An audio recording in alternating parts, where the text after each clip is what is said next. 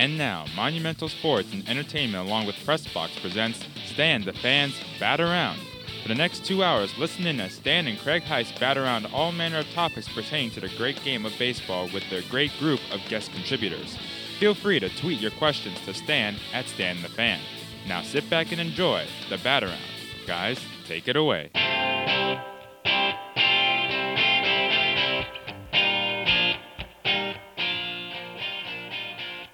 All right. It is the 17th of June, Saturday morning. 17th of June, 2017. Craig, I know you won't remember this date as important to you, but this was the date my late mother, the Libster, was born. Is June that right? 17th. Yep. Boy, do I miss the Libster. You missed her meatloaf. I missed her. Yeah, the turkey loaf she was made. outstanding in the kitchen, no Yeah, question. Yeah.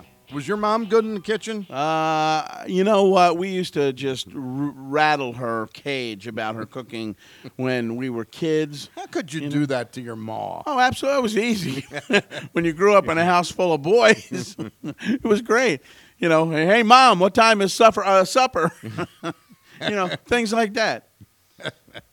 All right, welcome into the bat around for this Saturday morning. Bonza Tufa is running things and making sure we're on the air and looking nifty on the Facebook Live feed. Here's what we've got for you today. Our good friend, Pressbox writer and baseball sage and official scorer at Oriole Park at Camden Yards, Jim Henneman, will join us about 10:20 to talk about the O's and their woes. At 10:45, former Atlanta Braves and Baltimore Orioles pitching coach Leo Mazzoni will join us as well from, I believe, Atlanta, Georgia. And then, Craig, we're going to go from a former Oriole coach to somebody who's just making his first rung up the ladder in what he hopes probably to be a nice coaching career, maybe managing career. Tim Raines Jr., who's going to be the batting coach at Aberdeen with the short season Ironbirds. He's going to join us about 11:10.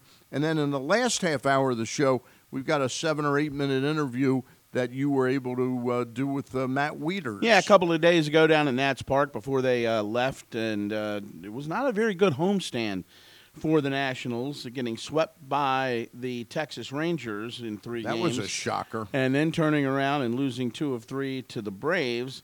So, yeah, it was a little bit of a tough homestand.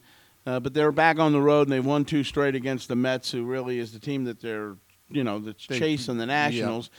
So an 8.5 game lead went to 10.5 very quickly, and they've gotten 2 very good pitching performances, one out of Gio Gonzalez and the other one last night.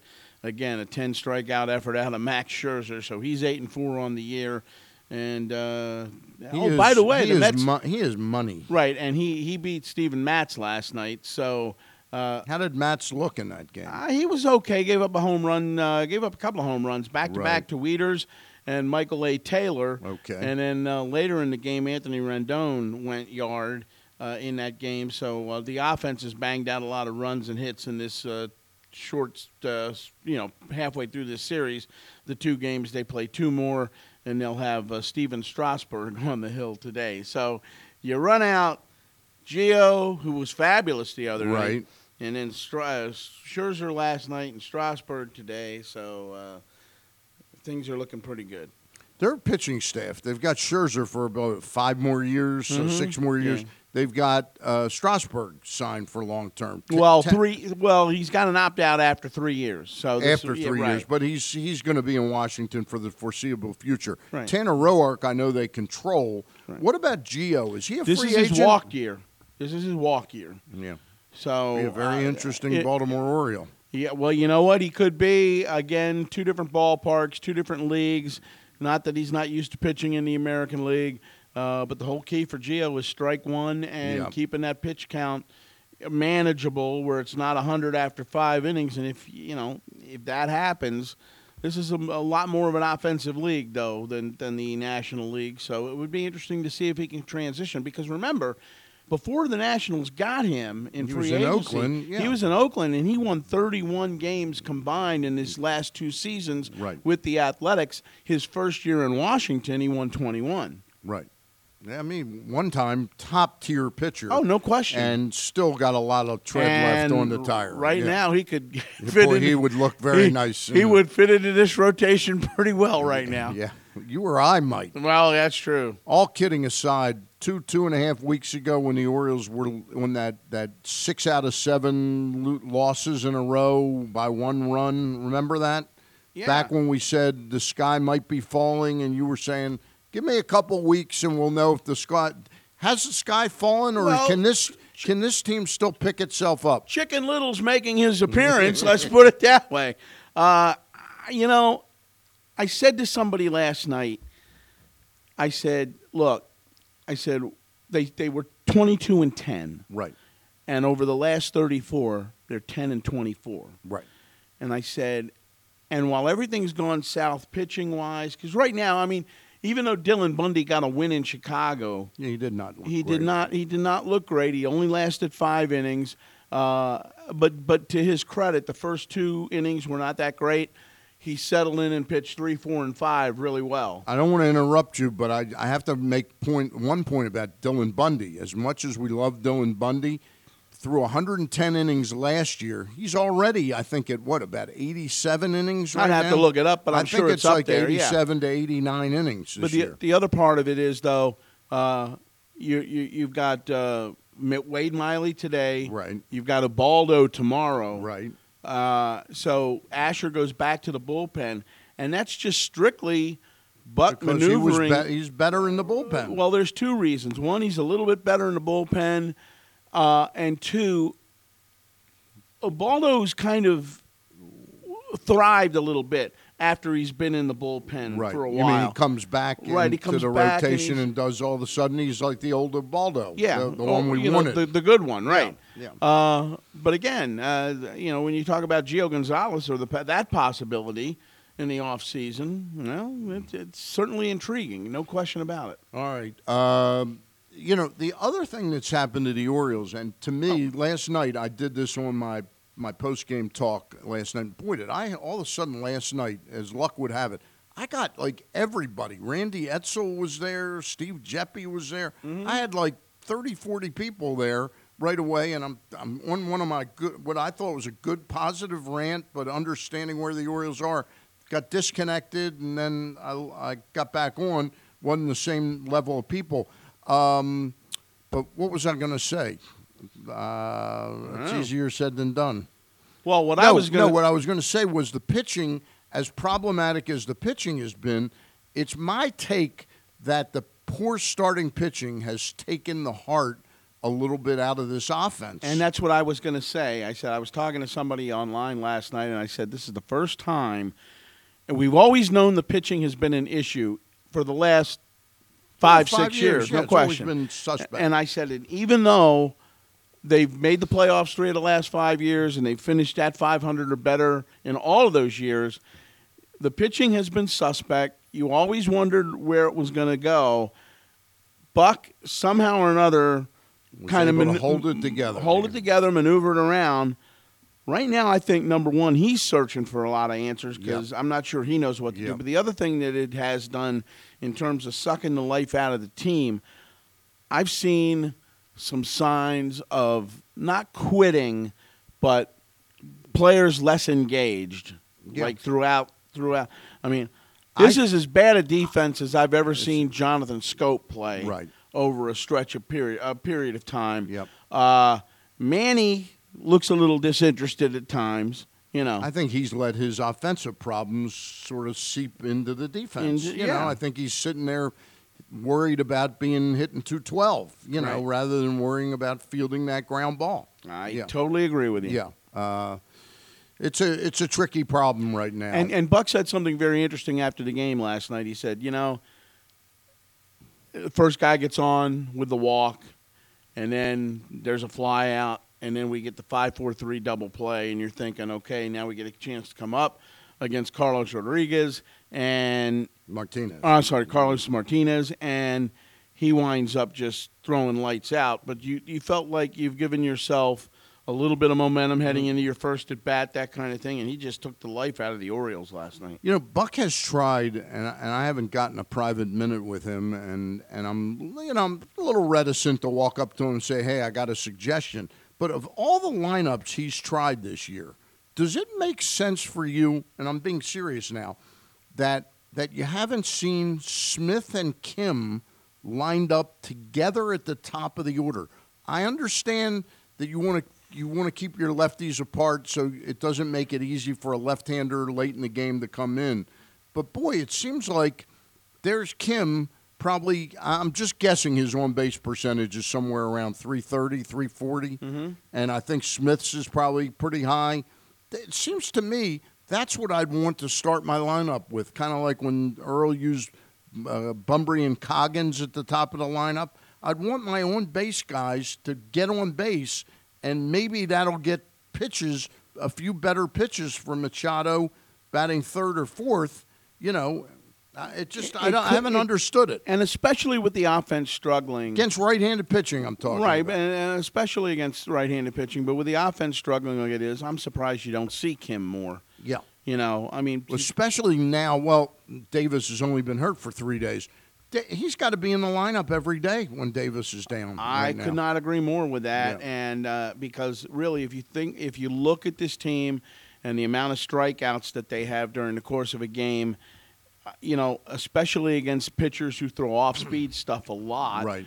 You know, Hyun-Soo Kim's got probably the best idea of the strike zone of anybody in that lineup. Yeah, I don't think there's a big question about that. Anyway, if you are engaged with us, listening to us at PressBoxOnline.com, please also consider catching us on Facebook Live. It's not often you get to see such three such handsome guys. Or somebody in a tie-dye shirt. Yeah, yeah. Anyway. You said 3 handsome guys. They don't even see me. Oh, that's not really a negative, is it? No, that's not that's actually not a negative. Didn't your mother ever tell you it's better to be seen and not heard or whatever? You know? Yeah. If you want, we'll throw a camera on you. I think it's best if not. Okay, good. All right. Anyway, if you'd like to join us on Facebook Live and watch the festivities, go to facebook.com/PressBoxSports. All right? And share it. And share it. Please share it. Please share it. Please share it. By the way, I will be back on Facebook Live after tonight's game, probably an hour and 15, hour and 20 minutes after the game for 20 minutes or so. I try to catch that, you know, if I come back up from the clubhouse or whatever, and I try to catch it. And I figured one of these days here recently, I was just going to see you start crying or something. Well, I love, you know, Craig knows how media works, so he knows I read everything that comes across there. Uh-huh. And he puts in things like, you're a Yeah, right, exactly. And I go, and I'm reading it. I'm reading this stuff. And usually it winds up being, you're watching Stan on the computer, and usually it winds up being, okay, Craig. But it's been fun doing that, and you can find that. That is not on the Press Box Facebook page. That is on Stan Charles' Facebook page. We'll figure that out one of these days, which makes more sense. All right? So we have the Orioles in some dire straits right now. Luckily to them, the Yankees have lost 4 straight games. Well, they've lost 4 in a row, and they're only 1-5 on this road trip so far because they lost 2 of 3 in Anaheim, and now they've gone to Oakland and haven't won a game. And they've lost 2 players. Right. Gary Sanchez is hurt, an abductor muscle. Right. I think that's an in abductor, your stomach. right, exactly. And then Aaron Hicks got hurt and is out.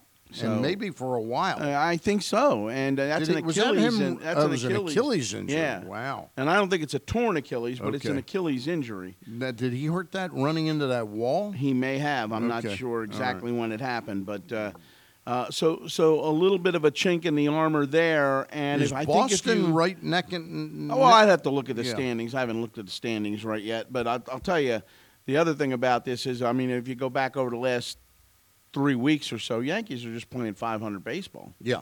You know, so, I mean. And have still been able to enlarge their lead over the Orioles. A little bit. But a lot of that had to do with the sweep in New York. Yep.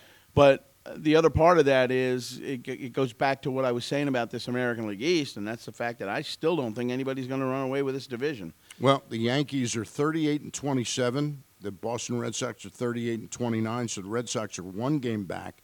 Tampa at 35-35, 5.5 games back, and the Orioles and Toronto tied at 32-34 are just 6.5 games back. Right. And I think it's 6 in the loss column, correct? We are 7 in the loss column behind the Yankees. But more importantly than that, let's for a second cede the division to the Yankees or the Red Sox, and let's cede the American League wild card, the first wild card, to the other, to the Red Sox and the Yankees. Okay. Then you get into who do we compare with. We are within 2 games of that second wild card spot. And that's why. Look, things are going badly. There's no question about that. But can that get turned around and going in the right direction? You think that other teams with the Orioles' record right now are saying to themselves the season's over? Yeah. It doesn't work that way anymore. The most frustrating thing, though, about the Orioles is this season right now. We went in to play the last place Chicago White Sox, who had lost.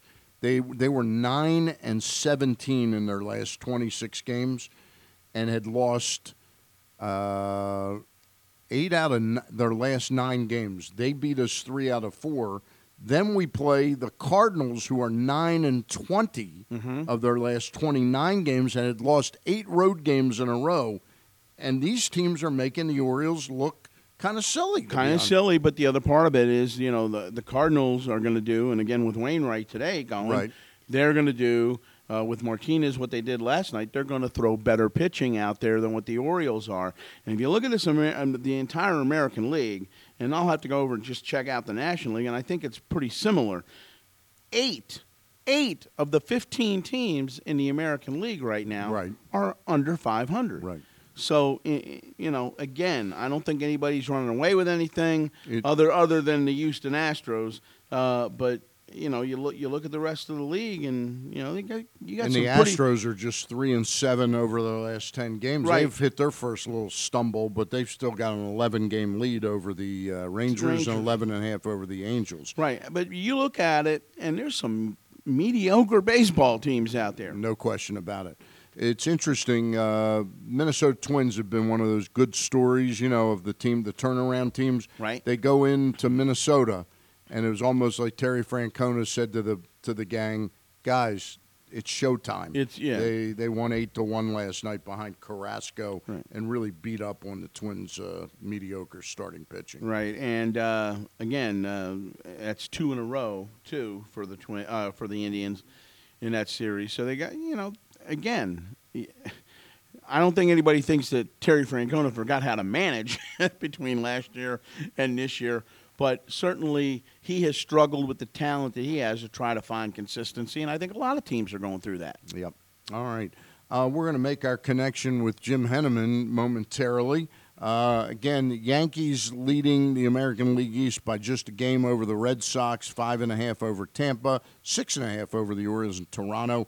Minnesota Twins have a 1-game lead over Cleveland, a 3-game lead over Detroit, a 3-game lead over the suddenly surprising Kansas City Royals. Yeah, and all of a sudden they found a little bit of a stride right now. They really have. Getting a little bit better pitching, and we're seeing that lineup, use their speed. And kind of a couple of years ago, what we saw when they were making 2 consecutive runs to the World Series, playing the kind of baseball and in the style that they're used to playing. And the White Sox are only 5 games out of first place. Right. And that's a team that's 6 games under 500. Oh, yeah. So if you're 6 under 500 and you're 5 games out, it says what the rest of the division is doing. Right. Why don't you introduce our first guest? All right, our first guest is a good friend of both of ours, and yes, he is. I had to correct him the other night. That happens on occasion, because I sit right behind him. You correct him? Yeah.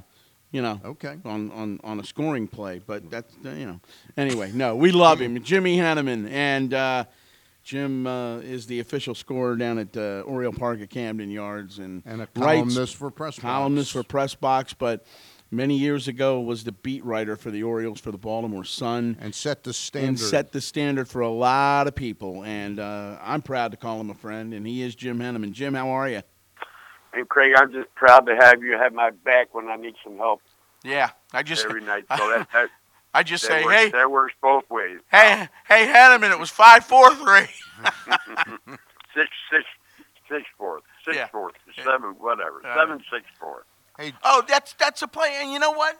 7-6-4. In your defense, I could certainly see how, with everything you're doing during the game, ball hit down left field line, and the Orioles make a real nice play, and they wind up going left field to shortstop, and then turn around and throw the scope at second base to get the out. Yep. And he said, runners out 7-4, and I said, 7-6.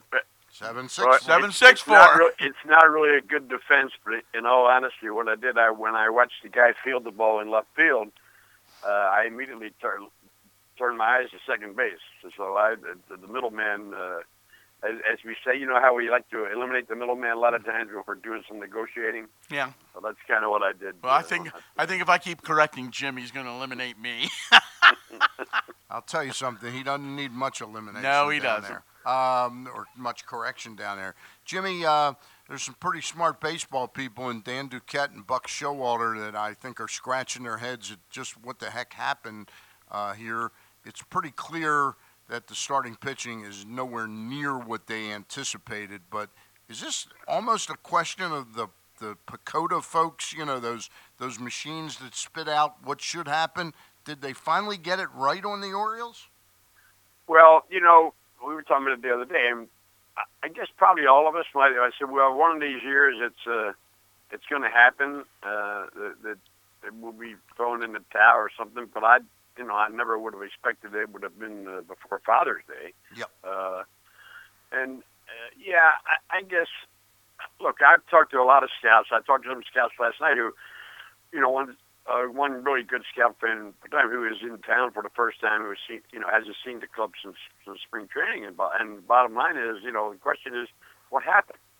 And you bring up an obvious thing, and I say, well, take a good look tonight, and tell me tomorrow what you think, because like Gausman is probably the biggest question mark. I mean, like this said to me last night, he said he looked so good in the spring. He looked like he had turned the corner last year, and this spring he looked like he was really ready to just take off. And I don't really know how anybody can really explain that. I mean, I'll be honest with you, I thought that they finally had a little bit of depth in their starting pitching, and that it would hold up okay. But I did expect that Gausman and Bundy would give him two solid guys, and I expected that. I really thought that Molly was going to step up and be a serviceable number 4 guy, and then you're hoping that someone will be able to hold his own. And if you get, there's not too many teams that have 5 starters,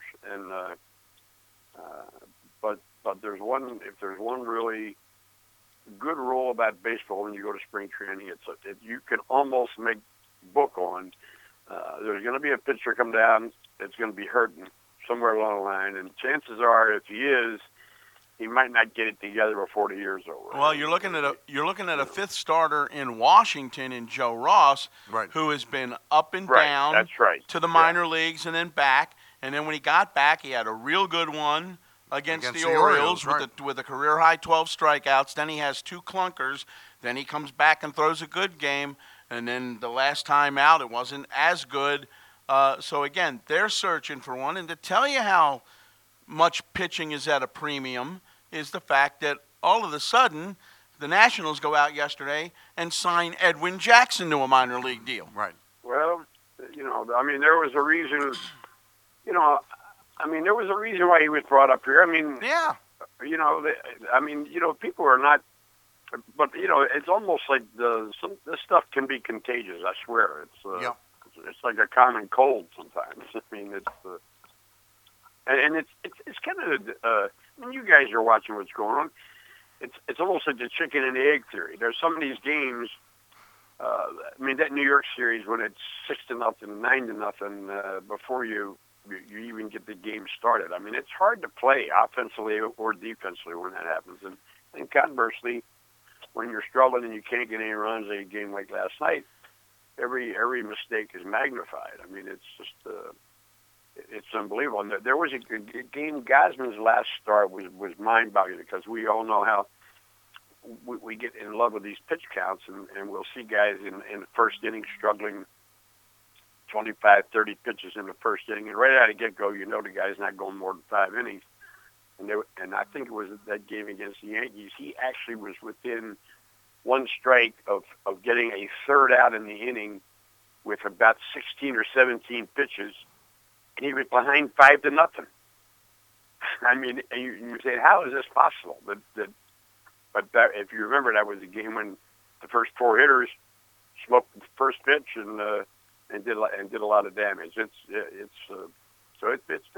been mystifying. Let's put it that way. Well, they're 10-24 over their last 34, and the one thing that I've noticed, especially here over the last week, and Stan and I were alluding to this a little earlier, is the fact that some guys on this team are becoming a little disinterested, I think, at times, and I think Manny is one of them. And I can't remember a year where I've seen Jonathan Schoop play defense like he's playing it right now. Well, and I'm not going to try to, read in people's minds. I mean, I don't believe that guys get, that mentally that's a predisposed attitude or something. But I do think it's a result of what's going on. I mean, it's human nature. I mean, it's, if it happens to all of us. I mean, no matter what we're doing. I mean, I struggle. You get times you struggle writing columns or coming up with ideas or something, and then you get to a point where you got to mentally kick yourself to get going. There has been a lot of things that are happening, and I think that there's I think that personally, I think Manny is put a lot of pressure on himself in a lot of ways, and I don't mean that in any way other than the fact that he's just trying to hit 5-run homers. He's trying to get. He's trying to go from 210 to 310 overnight, which we all know you can't do. I mean, he, probably needs to get into a mindset that says, "Hey, look, I got to work on hitting 300 the rest of the way, and let that final average. Don't worry about that. Draw a line. I mean, sometimes I'll do that on a golf course, and like after you play 3 or 4 at bat, I'll just draw a line here. Let's just see what we can do from here on out, and see a good approach. What the final result is at the end of the day. Every time I do that, though, that line finds water, Jim. Yeah, it does. Yeah, and it doesn't solve anything, but sometimes you just have to, you just have to do it. You have to throw yourself a change of pace. I mean, so it's. I can understand. We are talking about 25-year-old guys, and they tell you, just go out, relax, go out and have fun. Well, that's easy for us to take. Jimmy, you can't go out and relax and have fun if you're getting your butt kicked. Yeah. One of the toughest aspects of this is you really look around and it feels like you're in a boxing match and you've been knocked to the deck 3 times in the third round, but you get up and all of a sudden you look around, and while we're probably not going to beat the Yankees or the Red Sox this year, we're within 2 games of that second wild card spot. How does Buck convince them that hey, yeah, you've played bad for 34 games, but it's not over yet. You're still right there. You're still right there. Well, how does Buck convince them of that? Well, he's certainly not going to have an approach any different than he has in the last 6 years. I mean, number one, he's got to have some help in that regard, and by that I mean, they got to be able to convince themselves. Yeah. I mean, let's face it. The problem is, and Craig, you hit on the defensive aspect of it, but the team has not hit on all cylinders, so to speak, in every department. It hasn't just been one. I mean, it's been. Tom Davis on his post-game thing last night with DJ was talking to the fact that their record with 3 runs or less is like 8 and 25. Well, when you score 3 runs or less, you don't expect to win a whole lot of games. You don't expect to win half the games. But here's the thing: that's 33 games, 3 runs or less. Yeah. On a team that is supposed to be scoring upwards of 4, and it doesn't sound like much, but that's 60. It's 35%, 33% of the total. It makes a big difference. Well, And, if you look at the standings right now, the Orioles and also the Blue Jays are tied for last place, but Right. 6.5 behind the Yankees, 7 in the loss column. But if you look throughout Major League Baseball, 8 of the 15 teams, Jim, are under 500 in the American League. 9 of the 15 are under 500 in the National League. So there's a lot of mediocre baseball being played out there. And there's a lot of there's a lot of parity. There's no question about that. However, the one thing that we can't really overlook here, you'd like to. I think that's the attitude. You're talking about how's Buck going to sell this. That's how you sell it. But the bottom line is, we're talking about how the Orioles got to be 2 games. Nobody else in baseball got to be 2 games under 500 the way they have. Right. and that's that's the first thing. You got to stop that first. The bleeding. So you got to get a tourniquet on this thing and put a halt to it, because they're being a couple games under 500 is a whole lot worse than some other teams being. In other words, their position right now against Toronto is a whole lot worse than Toronto's is, because Toronto has actually gone in the other direction. They started out like this, right. And so that's the the part mentally, but it's tough. This is probably the toughest stretch that they. No, it's not probably. 50 when the year they finished 500, they probably had stretches like this too, because they had to have a big run at the end to finish 500. So certainly been that. That's the only other stretch that I can remember since 2012 that they've been through anything remotely close to this. Jim, I want to throw you a little curveball because it's not really focused on 2017 right now. Right. The Birds are about to get Zach Britton back. It sounds like maybe in 10 or 14 days he's going to pitch. He's pitching Monday night at Aberdeen. Right, but Buck gave indication yesterday it's still that after the All-Star break? It's still going to be at the All-Star break or right after the All-Star break. Right. Here's my point. I'm not suggesting this for 2017. He's 1 year away from being a free agent. If he proves to be healthy the remainder of the 17 season, and Brad Brock is still rocking and rolling and doing a pretty good job in that closer spot, is there any way that he would go along with, or you would ascribe to the notion that he might be part of the solution in the starting rotation, or is that out the window and you can't even discuss it? No, I can't. I can't even imagine that would happen. Okay. It would be. First of all, you have to understand that that's a been there, done that situation. Where, the more that after you saw him play, you see his stuff really does not play at that level. Number one. Yeah. First of all, teams would be taking pitches like a whole lot more than they are right now, because just to get him, just to and make him get that sinker into a strike zone. I think right now, the biggest thing that they have to decide with him is, like you say, I don't look for him to come back before the All-Star break. I don't really think there's much point in it. Yep. They got to make sure he's 100% healthy, because they're going to have to, even if this season becomes a washout. Mm-hmm. We have to look at the thing. One of the things that we all said, Craig said it, Stan, you said it, and I said it too, as the season started. This is a team with a lot of nice pieces to it. Mm-hmm. There's a lot of nice players on this team, but the game starts with the guy that's holding the ball on the hill. Right. Always and, does. And always you've will. got to get. You have to pitch better, and they're not going to. They have to find a way. They really do have to find a way to pitch better, and you're not going to go out and sign. They would go out and sign pitching help, but that's all well and good. Are you going to go out and spend $25 million for one starter who may or may not be able to get you over the hump? And you're not going to be able to do it by getting 2 or 3 guys at 12 or 13 million. We've already proven that doesn't work. Exactly. We've tried that a couple different ways. Yep. It basically just means we've got to find guys in your system who are somebody else's system that maybe somebody else is missing on to step up. You just have to pitch better. I mean, it's as simple as that. I mean, well, it's not as simple as that, but Yeah. it's as plain as you. that. I hear you. I hear you, Jim.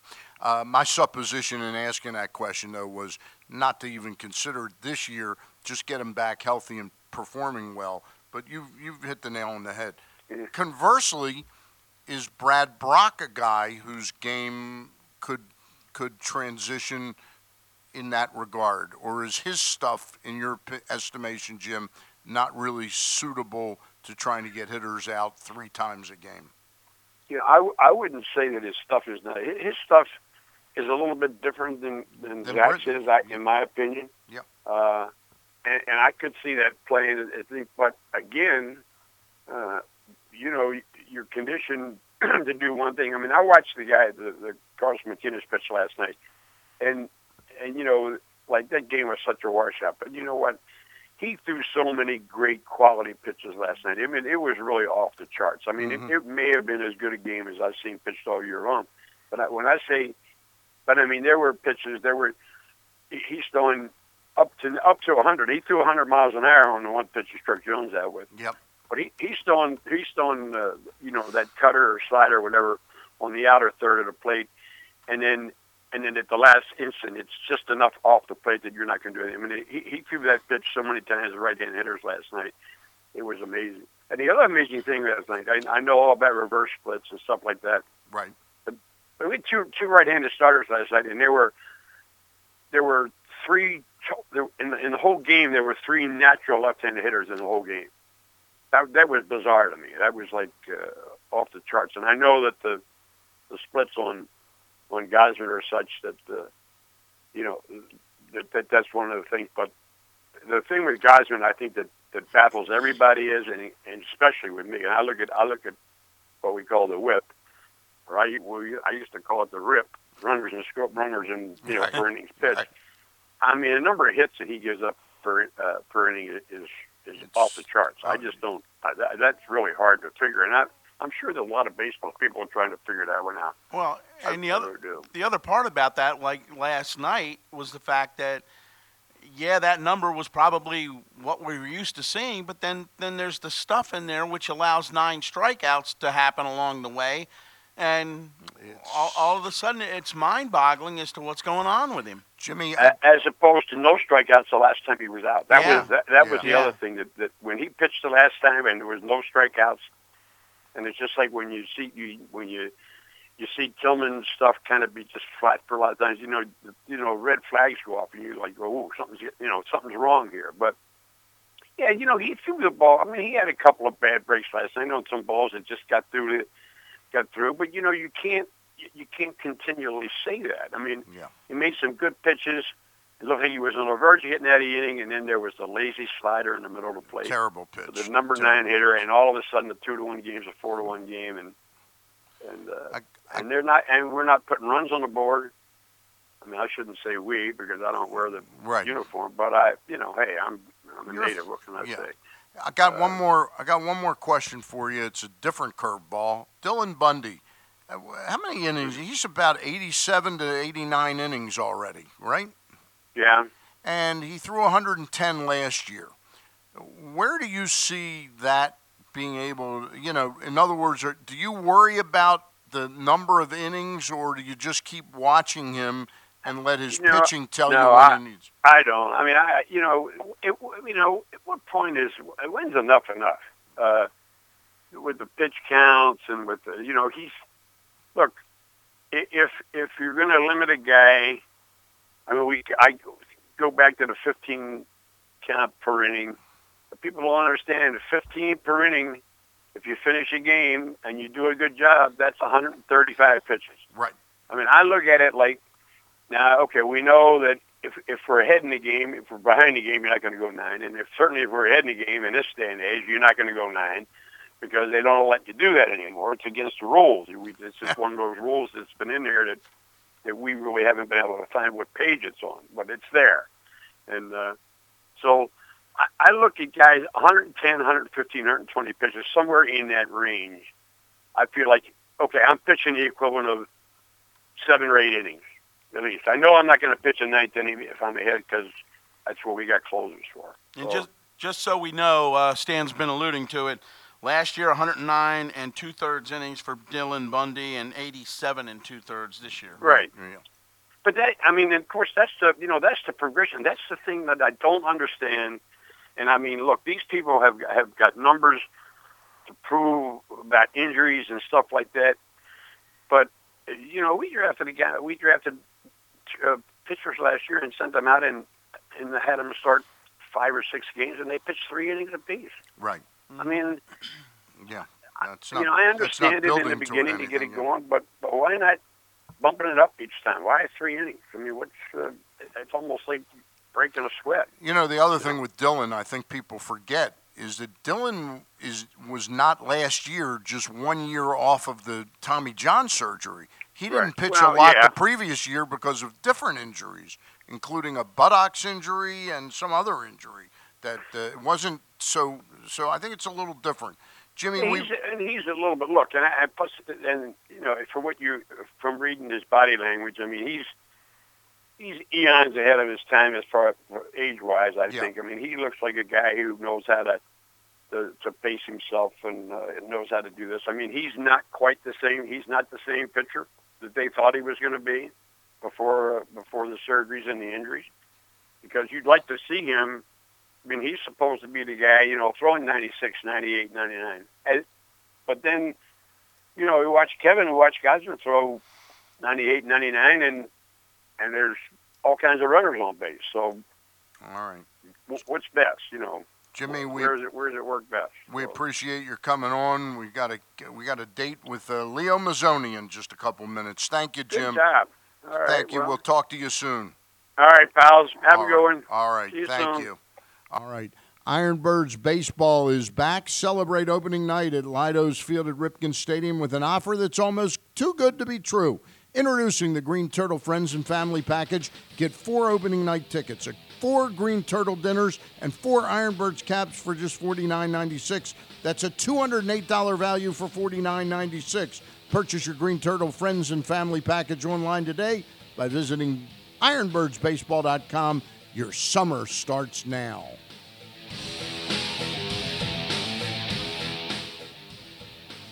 All right, and don't forget for your chance to win the ultimate Ravens away game trip when Baltimore takes on Jacksonville in London's Wembley Stadium on September the 24th.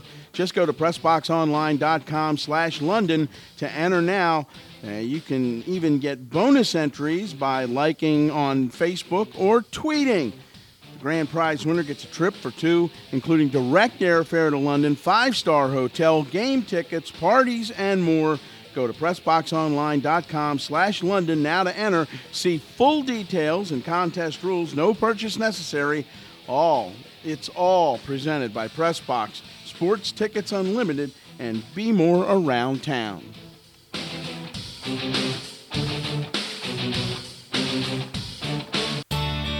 The latest edition of PressBox is available now. On the cover, Charlie Vassalero introduces you to Baltimore's James Mosher League, the oldest continuously operating African-American youth baseball league in the country. Plus, we look back on the remarkable dual men's and women's lacrosse national titles won by the University of Maryland. PressBox is available for free at over 500 locations, including 60 Royal Farm stores. You can also find the entire edition, as well as the best daily coverage of the Ravens, Orioles, and Terps at PressBoxOnline.com. Want to see the Ravens take on the Jaguars in London on September 24th?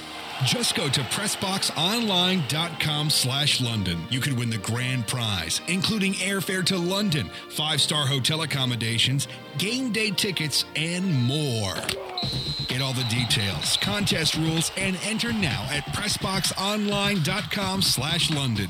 No purchase necessary. Presented by PressBox, Sports Tickets Unlimited, and Be More Around Town. Charm City's newest football team, the Baltimore Brigade, are taking arena football to the next level at Royal Farms Arena. This is the first ever season, and you're going to want to be there for it all. Catch a great game with your family sitting close to the field, or get your night started with friends in the Bunker Party Zone. Baltimore Brigade football is high-speed, action-packed, non-stop excitement everyone can enjoy. Get your tickets now at BaltimoreBrigade.com or by calling 667-930-0200. Baltimore Brigade football presented by MedStar Health, brick by brick. Kyle, here's the thing. Since we're streaming live now every day at facebook.com/PressBoxSports, video-wise, I'm going to need you to step your game up when it comes to what you wear to work every day from 10 to noon. I hear you. I mean, they can't see my legs. I can still wear the chaps. Okay, that's fine. I just don't understand, for me, why they have to be assless chaps. I have the chaps that I have. Well, okay. And I have the toes that I have. This is what we do every day from 10 to noon. Glenn Clark, Kyle Ottenheimer for Glenn Clark Radio. I'm not sure that you'll learn anything. I'm not sure that you'll ever really be entertained. But afterwards, it's going to be a pleasant experience for all involved.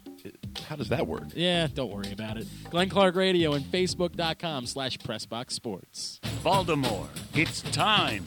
Time for Major Golf. Time for golf's legends. Time to get up close and see it live. Get your tickets to see legends like John Daly, Colin Montgomery, and three-time defending champion Bernard Langer at this year's Constellation Senior Players, July 11th through 16th at prestigious Cave Valley Golf Club. Tickets start at only $20 and kids get in free. Visit cspgolf.com to learn more today.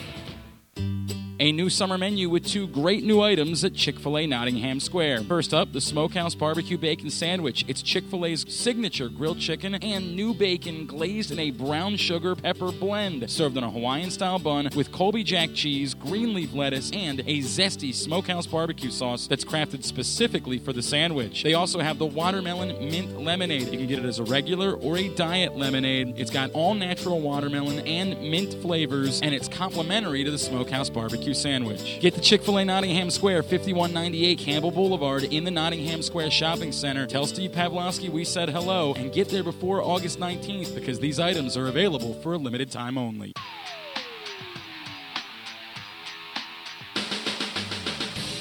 If you like great food and baseball, you have to visit Big Bats Cafe, located just over the Bay Bridge in Kent Island. Take the first exit to 216 St. Clair Place. Big Bats is the winner of the Golden Anchor Award and voted Best Burgers and Wings. It's like visiting Cooperstown, only with food, good food. Check them out at bigbats.com. Stan the Fan and Craig Heist here in the studio. And joining us now from, I think, Atlanta, Georgia, is former Major League pitching coach for the Atlanta Braves and the Baltimore Orioles, and we'll get into what he's doing right now. That's Leo Mazzoni. Leo, Stan, and Craig, how are you? I'm doing great. A beautiful day here in the South, but it's hot. Are you still rocking? Oh, yeah, I rock every once in a while, especially when the college football comes on, because I'm a big Notre Dame fan, so well, I wasn't rocking very good last year, but hopefully we'll have a good year this year. You, me, and Dave Tremblay. Yeah. There you go. Hey, Leo, I understand one of the things you do is you do a Saturday morning baseball show on radio station 680, The Fan in Atlanta. Well, right. How did you fit this in? What time are you on in the morning, 6 to 8? Well, I'm on in the morning at 9 o'clock, and, from 9 to 10. Okay. And we talk baseball and cover a lot of areas, not only the present game, but in the past, and, we study the history of the game, et cetera. So it's a real good baseball show, and I think it's probably the best baseball show as far as real baseball being talked about instead of some of the phoniness you hear now. Some of the real baseball that is talked about over a period of time. Well, thanks for coming on our phony show. No. I know, Leo. We're kidding you. We couldn't pass that up. That is the flagship, though, for the Braves, correct? Right. It's the flagship for the Braves, and I do that, and I've been doing pitching seminars across the country, and I'm special assistant to the head coach at Furman University, like a senior advisor, and I've really enjoyed that. Coach Brett Hartner has a great program there. They invited me to be a part of it to help out with the health of their pitchers, and it worked out pretty good this year because Furman University's top 3 pitchers didn't miss a start all year. AM 680, that means you know Kevin McAlphin, who's the beat reporter for the Atlanta Braves. Kevin's as good as they get. Yeah, he's a great kid, and he's a guest on the show, and he's a guest during the week too. During the Rude Awakening in the mornings from 6. There you go. I got to ask you a question. We just had Jim Henneman on, who I think you remember, baseball writer for our paper, PressBox, and PressBoxOnline.com, also one of the official scorers. we were just talking to him about Dylan Bundy. Dylan Bundy, and I know you're not a coach with the Baltimore Orioles, and you may not keep that close an eye on him, but I know who he is. He missed a couple years though with the Tommy John surgery, a year and a half, and then his first year back had some injuries in the minor leagues, and because of his contract situation, they needed to keep him up last year or lose him. And you know how his 2016 evolved, but he still only threw 110 innings. This year he's at 87 2/3 innings. Are you at all nervous if you're the pitching coach or the manager how many his total is, or do you just let his pitching tell you when maybe enough is enough for this season? I wouldn't be nervous at all. As a matter of fact, I'd let his pitching do the talking. Yep. And what you would do is you can't coach scared. I mean, we were in the same situation with some of our younger guys in the early 90s. And if it was today, we wouldn't have ever got to the World Series because our young kids would have had too many innings and they wouldn't have been allowed to pitch, for crying out loud. I would let him. I sit there and hope he pitches 200 innings and gets us into the postseason. That's what I do, and that's not abusing anybody. I just want to tell you that the innings pitched has nothing to do with the health of a pitcher from one year to the next. It's how you're pitching the innings and how you're controlling the effort in pitching those innings. And do you have max out innings? Do you have stress innings? All that comes into play. Mm-hmm. Innings pitched is the greatest teacher a pitcher can have. Okay? And people are taking away the innings pitched. Also, the healthier arms last longer if you teach pitchers to throw more often with less exertion. What baseball is doing is throwing less often with more exertion because all anybody gives a damn about is the radar gun. Everybody can throw, but nobody can pitch. That's a great, and that's it's a great line. It's a great point. And the other part about that too is with all the sabermetrics that are out there nowadays. I always tell people, yeah, that's great, but by God, there's people in this game, managers, coaches, who the best experiences they've had are watching kids and developing kids and letting them pitch. Well, let me tell you something. The reason I'm feel so strong about that, I was given the Luke Appling Award for dedication to baseball over the years by the Braves 400 Club. Well, I was on the dais with Glavine, Smoltz, Phil Niekro, and myself. And so Jim Powell, he and Don Sutton are the radio voices of the Braves. He introduces me, right? I did not know this particular statistic, but from 1991 to 1993, when our staffs were at our youngest, Bundy's age or younger, we went 537 consecutive starts and we missed one. Wow. Now, those kids were young. All of them, and guess what? Oh, let's see. Merker pitched 17 years. Glavine pitched 20. Maddox pitched 20. The lowest pitched guy was Steve Avery. He pitched 9. Everybody else pitched into their double figures, and that was not only then, but it happened all the way through the run. So if you think back to it in Baltimore, Eric Bedard had 2 great years when we were there in Baltimore. Jeremy Guthrie had 2 great years in Baltimore. But then all of a sudden, they're gone. So anyway, so that's why feel strongly about Bundy. I would let him pitch, and my goal would be to have him make every start from now to however far they go either into the postseason or they don't make it. So last year, what the Toronto Blue Jays were experimenting with Aaron Sanchez, did you find that smart to limit him at that point, or you would have let him just do exactly what you're suggesting we do with Bundy? I would let him pitch. Yep. Okay. Here's what happens too, guys. You got to remember, you shut guys down for a period of time, then start them back up again. That's twice as hard on your arm as if you're pitching you're in a routine on a regular basis. People don't realize that. It's twice as hard on your arm. If you shut something, say for example, I asked you to run 7 miles in a week. Well, where would you feel better, running 1 mile every day or running your 7 miles and then shutting it down for a week and doing it again? Right. I'd be much rather run 1 mile a day. Yeah, it's the same way with your arms. But here's the thing. You have to control the amount of effort. A lot of coaches can't do that. You have to control the amount of effort. I had one time when Bobby Cox took over the Braves, he said, we're going to turn an offensive-oriented organization into a pitching one. Who's going to take care of these pitchers?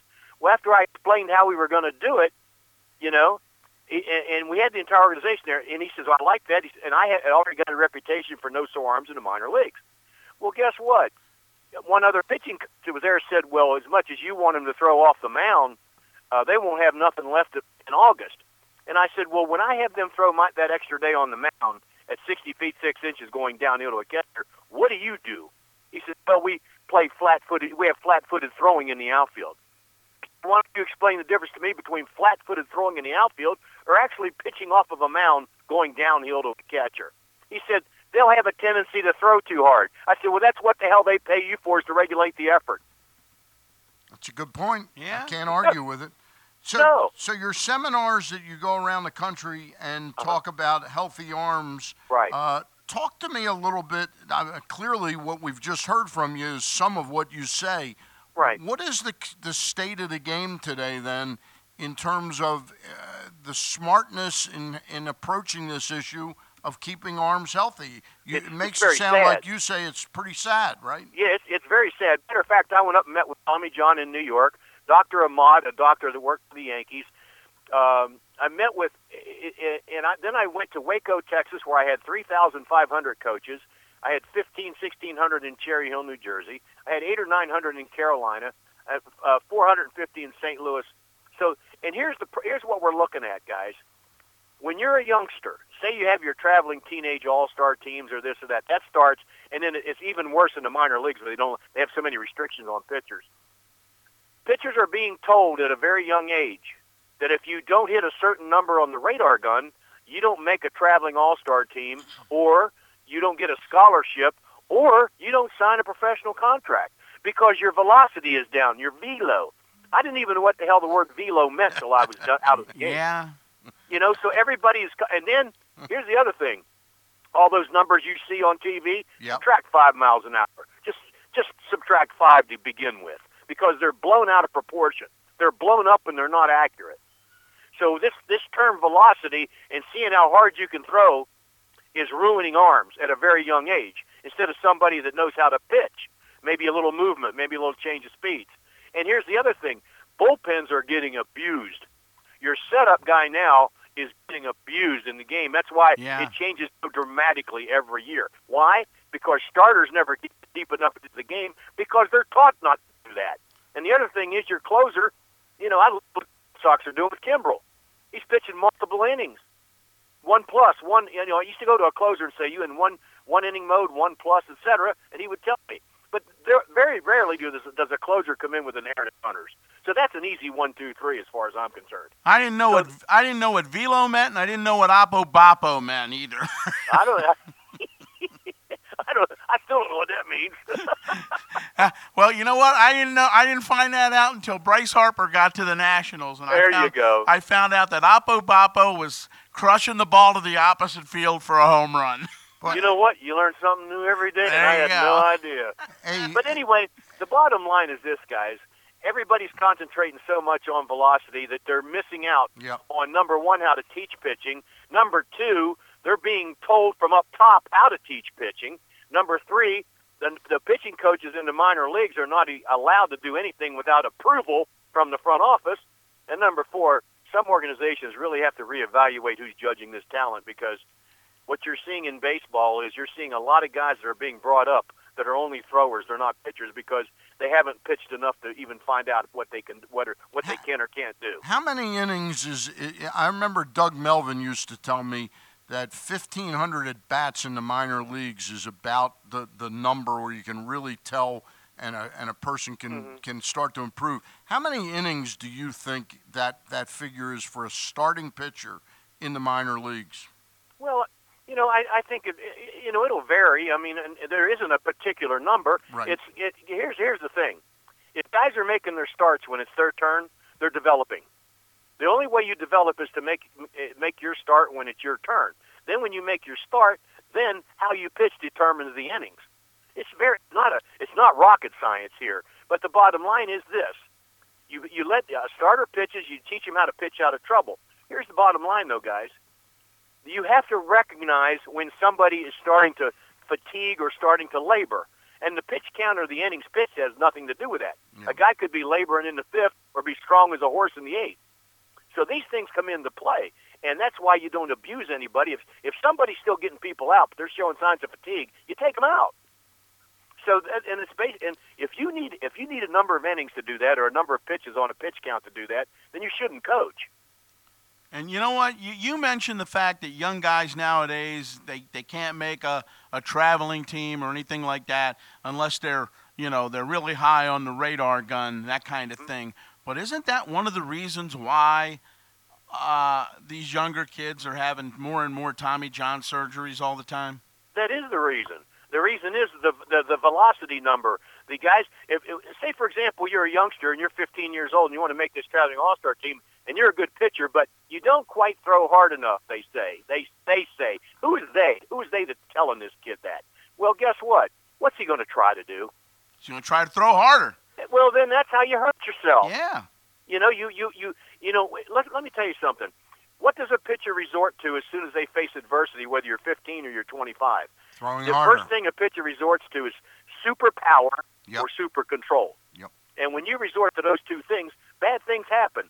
Super power means you overthrow the pitch, which elevates it into the wheelhouse. Number two, you raise the risk of arm injury. And if it's super control, you're getting behind in the count. So these things have to be brought to the pitcher's attention every single day that you're coaching in the minor leagues. Every single day, it's got to be brought up. Every single day. It's a constant 164 two-game process. Hopefully, then you go into the postseason. But we had guys in my career, minor leagues and big leagues. That's the thing that I was most proud of. It was the health of our pitching staff, because you can't go to the postseason 14 straight without healthy pitching staff. I don't care who you are. We're talking with Leo Mazzoni, former big league pitching coach with the Atlanta Braves and the Baltimore Orioles. He co-hosts a radio show on The Fan, Saturday morning baseball show on The Fan in Atlanta, 680. Special assistant baseball coach Brett Harker at Furman University. And he's around the country pitching seminars about healthy arms. He goes all around the country and does that. Leo, let's say you have a young pitcher who's struggling as a starting pitcher.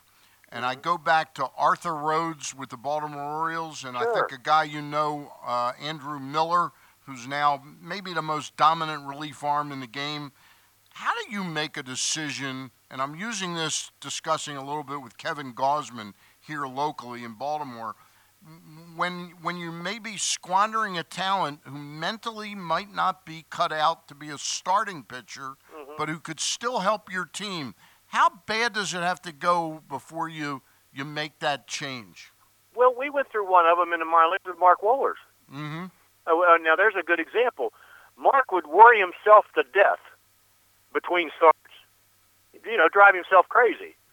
Then, when he found out, when he was made a closer, it was only because when he went to the ballpark and didn't know whether he was going to pitch or not, he felt like $1 million mentally. Exactly. So he didn't worry himself to death in between starts. I had my former roommate, Gary Lavelle, was a left-handed pitcher with the San Francisco Giants, who had the record for saves for left-handed pitchers with the Giants, and he still does. Well, Gary and I were both starting in Double-A, but Gary would drive himself crazy in between starts, worry himself to death. So the Giants made him a reliever in Triple-A, and the rest is history for left-handed relievers with the San Francisco Giants. Then he blew my doors off. We were good friends, but we were both left-handed, and I couldn't come close to what he was doing. So I used a line in this piece I wrote this week. I said, right now for Kevin Gausman, the 4 days between starts are pure hell, and the day he starts is even worse. Well, the thing is, you have to when that happens. I mean, you have to be able to sit down and try to get to the bottom of this thing because.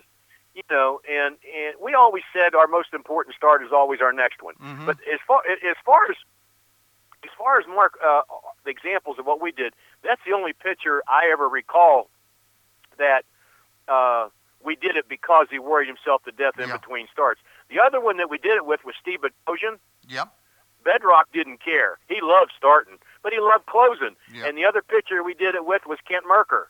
Kent Merker loved starting, but he was a very good left-handed closer for a while. So the bottom line is the mental approach. And for some, I don't like the idea of developing relievers in the minor leagues, guys. I'm going to tell you that right now.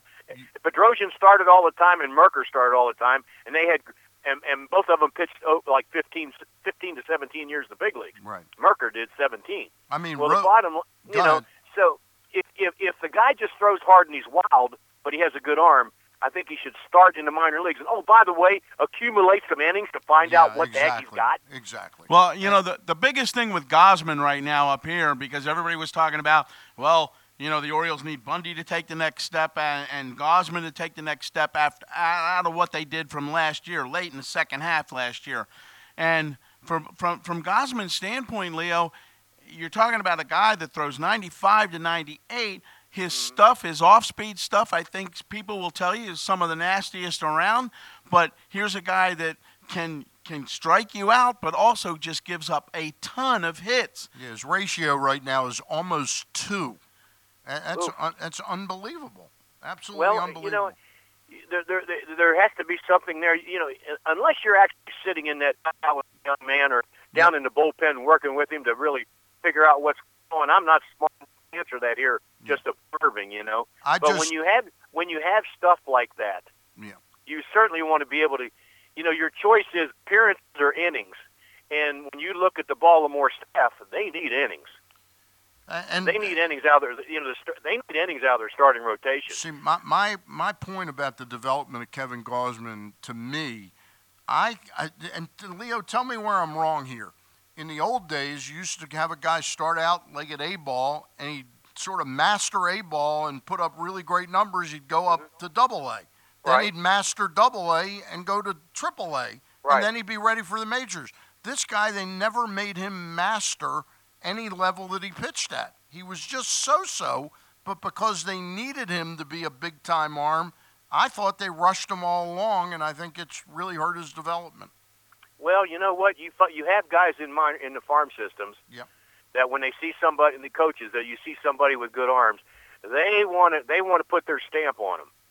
And when you want to put your stamp on somebody, you're going to either overrate somebody or because you're certainly not going to underestimate anybody, because then that's a reflection on you. I've seen it all the time in the minor leagues.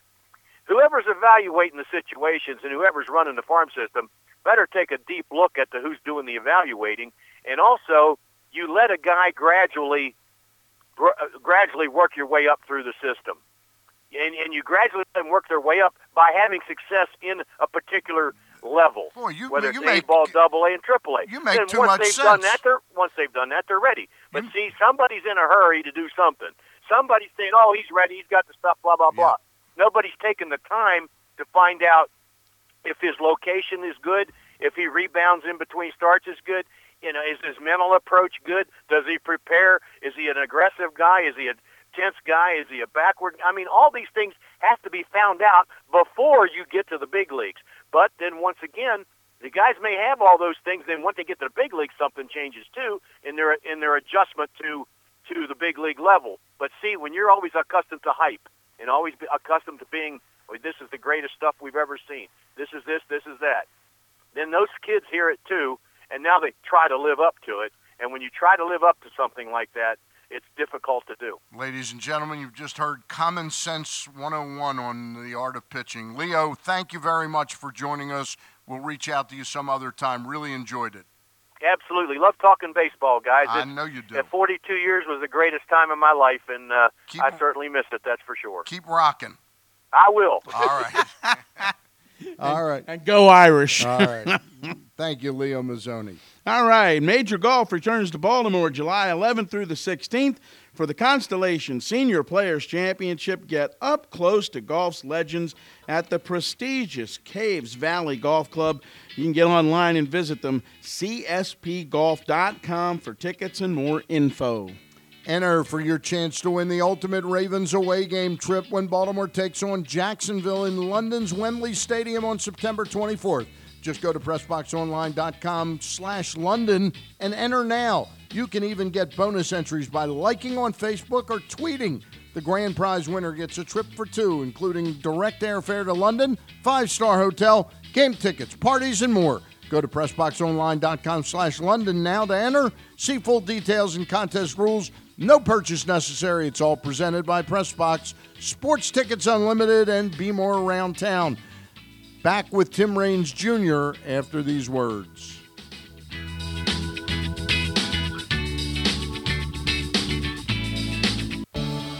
Ironbirds baseball is back. Celebrate opening night at Lido's Field at Ripken Stadium with an offer that's almost too good to be true. Introducing the Green Turtle Friends and Family Package. Get 4 opening night tickets, 4 Green Turtle dinners, and 4 Ironbirds caps for just $49.96. That's a $208 value for $49.96. Purchase your Green Turtle Friends and Family Package online today by visiting ironbirdsbaseball.com. Your summer starts now. Hey, KZ here, Pressbox Fantasy and Reality Football Show with Sarita, the NFL chick. How are you? I'm great. How are you? I'm great. Every Sunday, 10 to noon, we talk about mostly football. Yes. We talk about the college game. We talk about the NFL game. We will throw in sports, local sports, some Orioles, some Terps.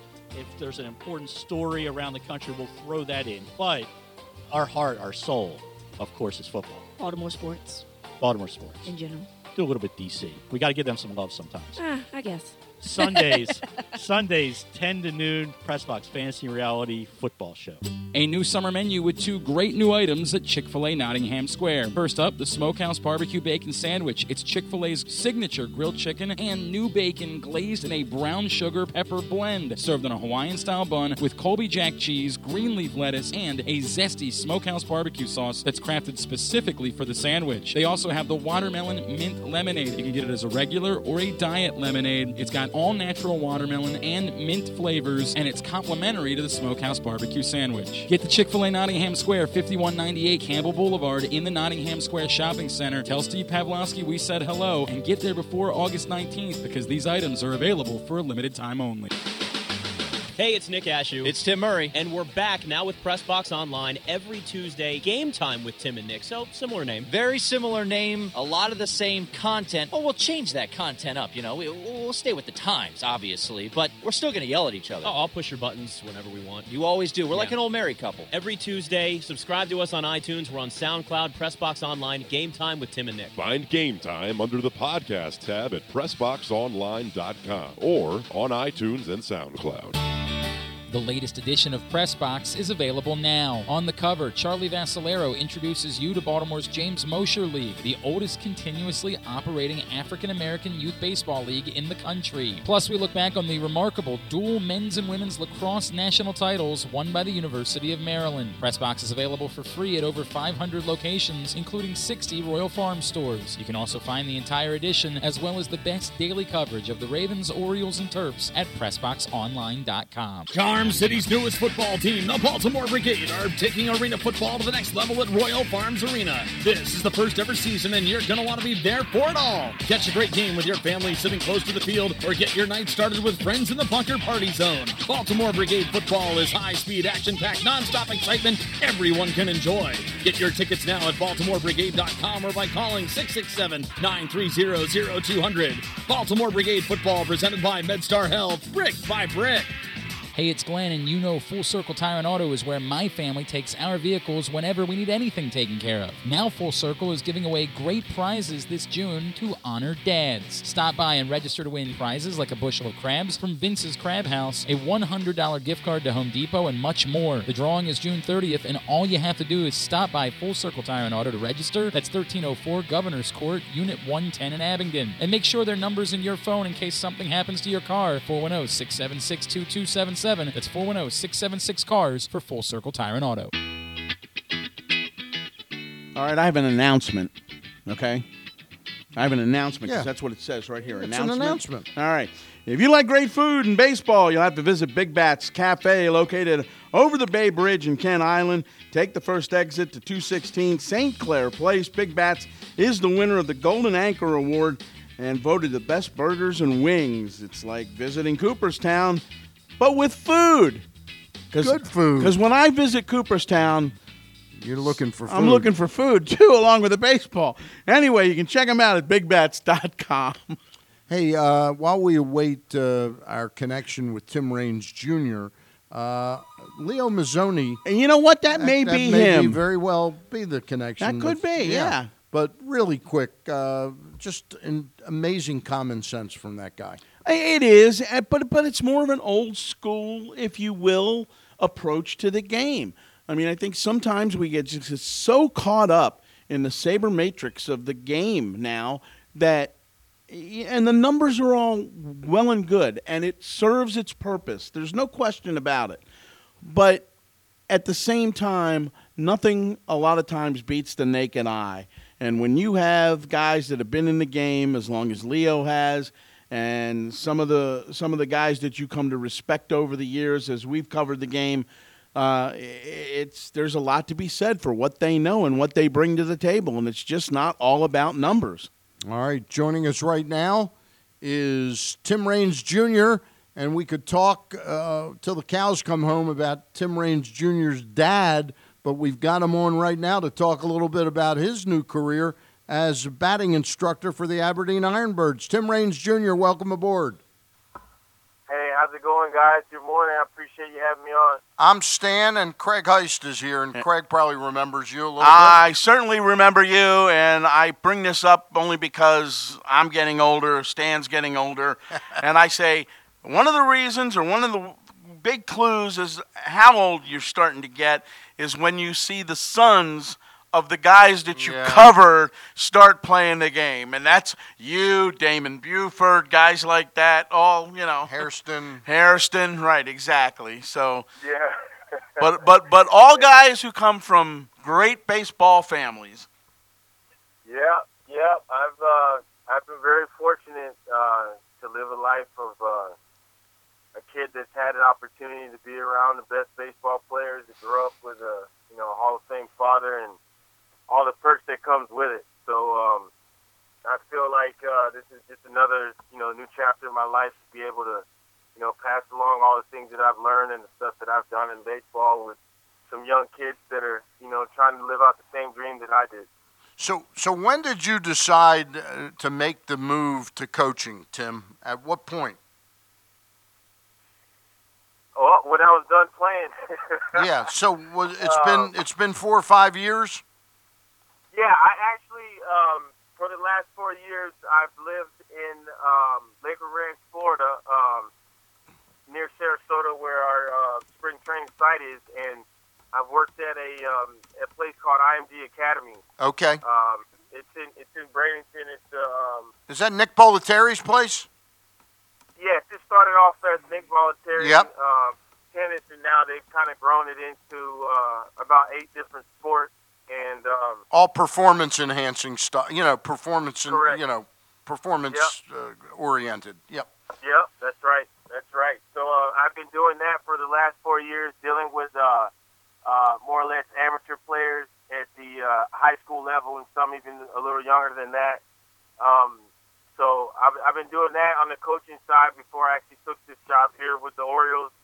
But funny story is I actually had an opportunity to work with Stone Russell, John Russell's son, this past year at IMG Academy. So I got an opportunity to watch that young kid play, and man, does he have talent. So I'm just curious now, you knew you had this job coming up with the Aberdeen Ironbirds. I'm sure you've known about it for the last few weeks, right? Last month or so, I'm guessing? Well, it was kind of a weird situation because I talked with Brian Graham, the farm director, about 3 months ago about this position. Right. And he told me that it was a possibility that, that I'd possibly get an opportunity to do it. But he couldn't actually offer me the position until it was cleared through ownership, and there's a few different loops that had to be done before he could actually offer the job to me. So, 2.5 months went by, and then, a little over a week and a half ago, he called me. He's like, "Hey, it's all cleared. The job's here. If you want it, talk with your wife over it, and let me know in a few days." So I probably found out about, actually taking this particular job a little under 2 weeks ago. So my question was, how closely did you watch the draft and sort of observe what you were going to have to work with? I was involved with it a little. It was a little different for me in this situation just because there were so many guys that were going to be coming to Aberdeen that were already in Sarasota. And they told me that most of the guys that would be coming in would be the elder college guys that would be in the draft. So I watched it a little, but I was really, trying to get my eyes keyed in on the guys that we have now and trying to get these names and faces down, because there's nothing like a coach that doesn't know your name. So. Well, Tim, let me ask you this: with the short A season being what it is, what exactly are you, as the hitting coach, going to kind of impress upon your players as to what kind of your style of teaching, I guess, is the best way to say it. What's the message you want to get across? It's funny you asked that, because I actually met up with our hitting coordinator yesterday, Jeff Manto. He came in town, and I spent some time with him. And really, what my job is here is to kind of allow the kids to go out and just kind of be themselves. Not so much in changing exactly what they do. Just kind of teach them how to be a professional, how to deal with the day-to-day grind of being a professional player, coming up with routines, showing them that you care, just coaching them the way that you want to be coached when you were a player. And our organizational, kind of values when you talk about hitting is to just try to get a kid in a good position and just to have them be aggressive. Have them, look for a certain spot, a location, a pitch that they want, and try to do damage with the pitch, and just ultimately let them enjoy themselves, have fun, do things on the baseball field that kids love to do, just like the guys that we have in the big league level. They go out and enjoy themselves, and they have fun playing baseball, and just kind of teach them that kind of mentality of that's what the organization wants, and you got an opportunity to play professional baseball and just enjoy it and do the best you can. Well, that's it's funny, because in some ways that goes back to what we were talking about with Leo Mazzoni in terms of pitchers.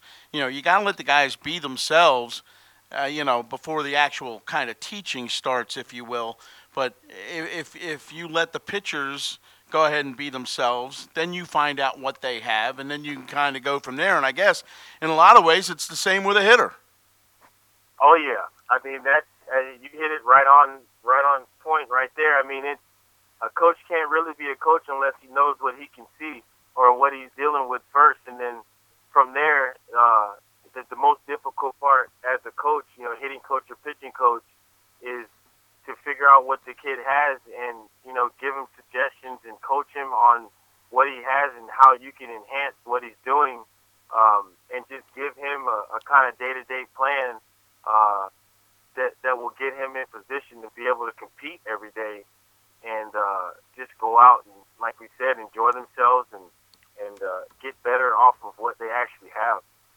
We're talking with Tim Raines Jr., son of Hall of Famer this year, Hall of Famer Tim Raines. Tim, how much will your career and what you struggled with, how much does that shape how you approach different hitters? That's a good question.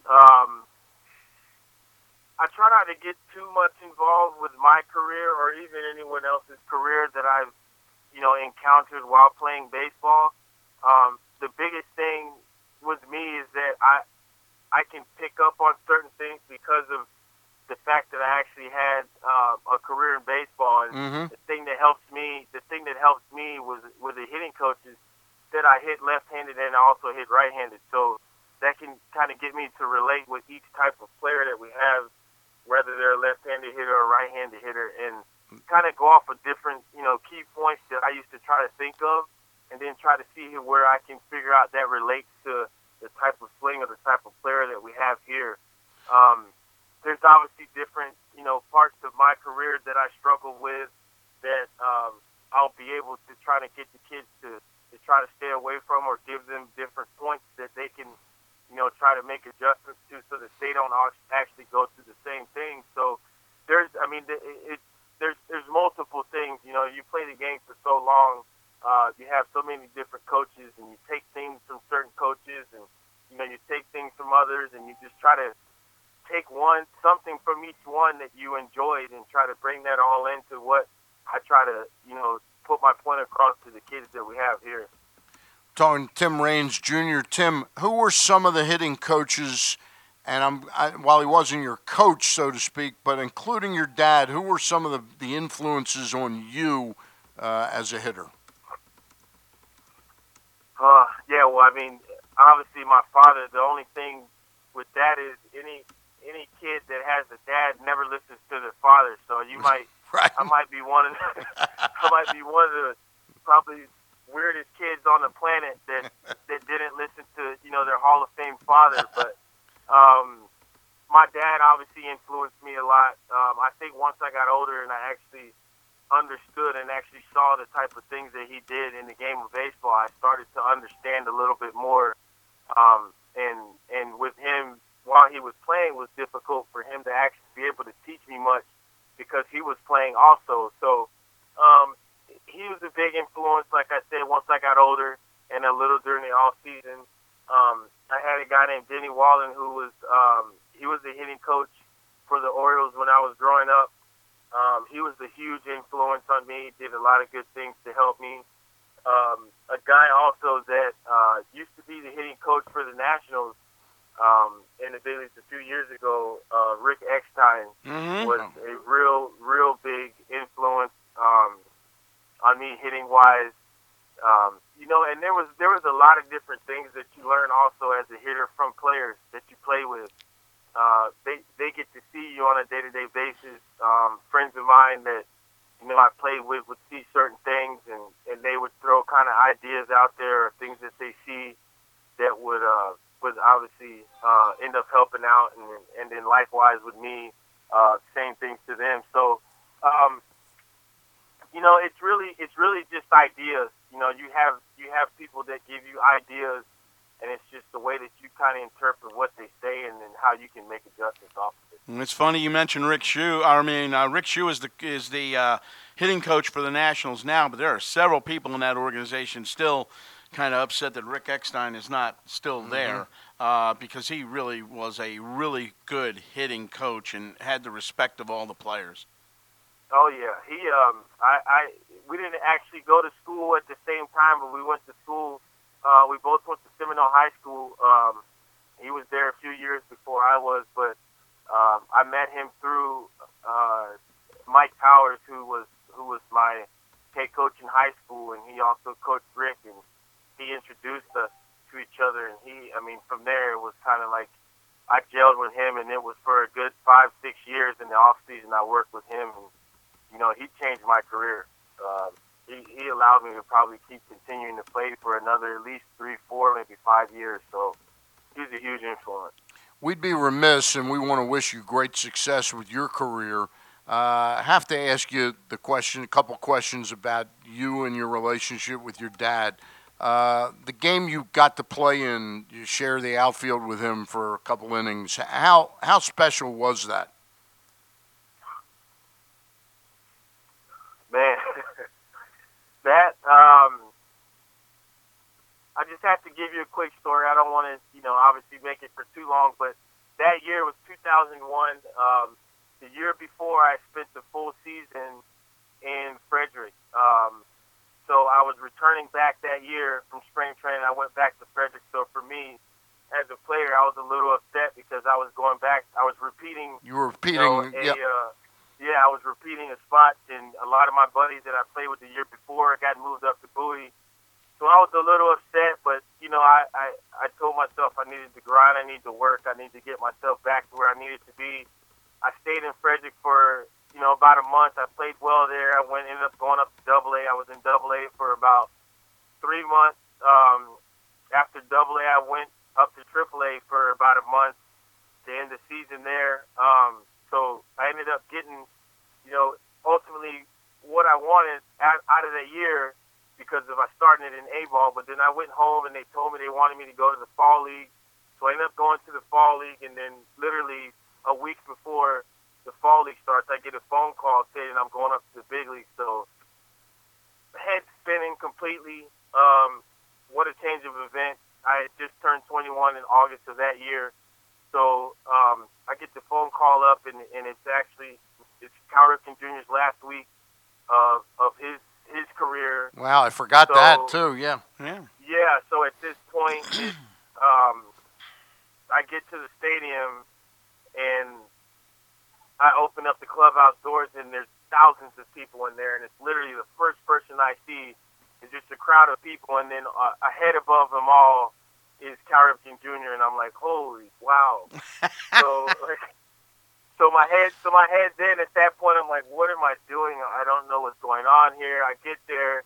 I mean, it was tremendous just to even be in the same clubhouse as Cal Ripken Jr., but ultimately getting out there and playing, sharing the field with Iron Man himself was tremendous, and just what a crazy thing for me to be going through as a 21-year-old. And ultimately, 3 days later, my dad gets traded over, and the one thing my father told me was the day before I got drafted, the day I got drafted, he's like, I'm hanging around until you get to the big leagues, so you better hurry up. And I'm like, well, no pressure. No pressure at all. I mean, yeah. 18 years old, just signed out of high school. He's like, only got a few more years, so you better hurry. So that's a great story. He said that was one of the things on his bucket list that he wanted to accomplish. So for me, obviously, any kid that plays baseball wants to play at the highest level, but to actually be able to do that and to play with Cal Ripken and ultimately be able to share the outfield with my father was I can't put words to it just because I wouldn't do it any justice at all. It's crazy because telling this story now, I'm getting goosebumps throughout my body. But yeah, I'm getting them too. I mean, man, it was just great. I mean, being out in the field, there was packed house every time Cal was up. See, I don't even know how he even saw the ball that day. It was so bright every time he came up to hit, but it was just a tremendous thing, and for me to be a part of something like that was just, being a part of history was just awesome. It was funny because when Stan asked you that, it took you a little bit of time just to start to answer it. So I think it's pretty emotional for you too. Oh my goodness, it's every time I think about it, it gets crazy because my father going through the Hall of Fame induction and all of the voting and everything for these last 10 years. It's been a long 9 years for him, and then going into this induction this year, it was very emotional. It was super emotional for him, emotional for us as a family, and for him to actually get the praise that I think he deserves. Yeah, it's long overdue. It's long overdue, right. Tim. Long overdue. So, hey, are you going to be able to get off from your responsibilities as a coach to be up in Cooperstown? I would imagine you would be. Yes, I'll be there. I'm going to be going with my wife and 3 kids. So that's great. That's great. We're super excited about that. And none of us has ever been to Cooperstown, and they've got it all set up, and I guess we're going to be in a good position going. Well, I know what they say about Ricky Henderson and the accolades that he gets about. And well-deserved. Greatest Tim, leadoff hitter. There. Your dad is right there. There's no question about it. And they'll be right together in Cooperstown yes, indeed. in a couple weeks. Yeah. But Ricky's going to say, Ricky's very happy to meet you, Tim. I've had a few encounters with Ricky throughout my life. A bunch of them, they were when I was younger, so... but I do remember him talking in third person. I do. That's the one thing I do remember. Enjoy it, and best of luck with the Iron Birds, and maybe we'll grab you before the season's over, all right? All right. Thanks a bunch. Thanks, Stan and Craig. We appreciate you having me on, man. We wish you nothing but the best. Good luck. All right. Thanks a bunch. All right, Major Golf returns to Baltimore July 11th through the 16th, the Constellation Senior Players Championship. Get up close to golf's legends at the prestigious Caves Valley Golf Club. Visit them on the web, cspgolf.com, for tickets and more info. All right. Your turn. Let the Aberdeen Ironbirds take all the stress, because Tim Raines Jr., in honor of Tim Raines Jr. being the batting coach. Let the Aberdeen Ironbirds take all the stress out of planning your family's next night out. Introducing the Green Turtle Friends and Family Package. Get 4 Ironbirds tickets, 4 Green Turtle dinners, and 4 Ironbirds caps for just $49.96. That's a $208 value for $49.96. Purchase your Green Turtle Friends and Family Package online today by visiting ironbirdsbaseball.com. Your summer starts now. Are we going to be listening to Mr. Wieters here shortly? Yes, we are. All right. That's coming up next. Next, right here on the Bat Around, Matt Wieters from the Washington Nationals and the former Baltimore Oriole.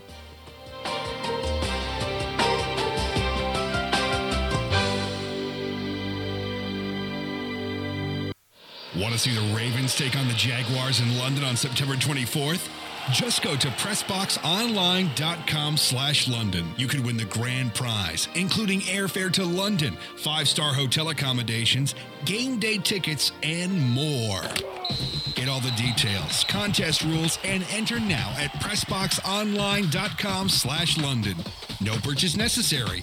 Presented by PressBox, Sports Tickets Unlimited, and be more around town. Hey, it's Glenn, and you know Full Circle Tire and Auto is where my family takes our vehicles whenever we need anything taken care of. Now Full Circle is giving away great prizes this June to honor dads. Stop by and register to win prizes like a bushel of crabs from Vince's Crab House, a $100 gift card to Home Depot, and much more. The drawing is June 30th, and all you have to do is stop by Full Circle Tire and Auto to register. That's 1304 Governor's Court, Unit 110 in Abingdon. And make sure their number's in your phone in case something happens to your car. 410-676-2277. That's 410-676-CARS for Full Circle Tire and Auto.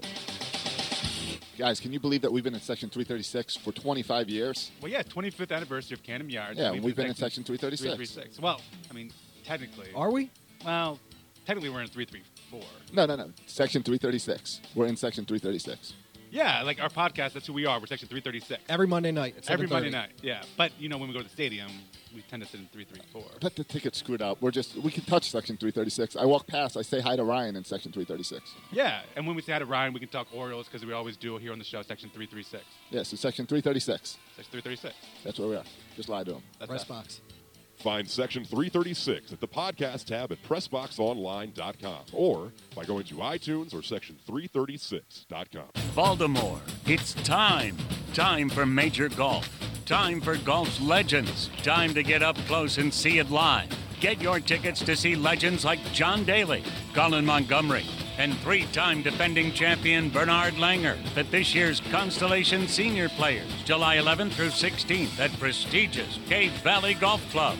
Tickets start at only $20 and kids get in free. Visit CSPGolf.com to learn more today. Hey, it's Glenn, and you might not know this, but we actually have a great wrestling podcast. Well, it's an okay wrestling podcast. No. Don't sell us short, Glenn. This podcast involves the main event, AJ Francis. That means it is the best wrestling podcast. Look, just because you're bigger than us does not mean you're better than us. It does not mean you're the main event. The brains are the one that brings people to the table when it comes to podcasts, so it's me who brings people to Job and Out. Are you kidding me? Aaron Oster from the Baltimore Sun and Rolling Stone, you're the worst. Literally the worst. Like, no one has ever tuned in for your opinion. Got real quick. It's Jobbing Out. Glenn Clark, Aaron Oster, and AJ Francis of the Washington Redskins, Heat Terp. Every week we're talking pro wrestling. You can find it by going to Jobbing Out on iTunes or SoundCloud or by clicking on the podcast tab at PressBoxOnline.com. Let the Aberdeen Ironbirds take all the stress out of planning your family's next night out. Introducing the Green Turtle Friends and Family Package. Get 4 Ironbirds tickets, 4 Green Turtle dinners, and 4 Ironbird caps for just $49.96. That's a $208 value for $49.96. Purchase your Green Turtle Friends and Family Package online today by visiting ironbirdsbaseball.com. Your summer starts now.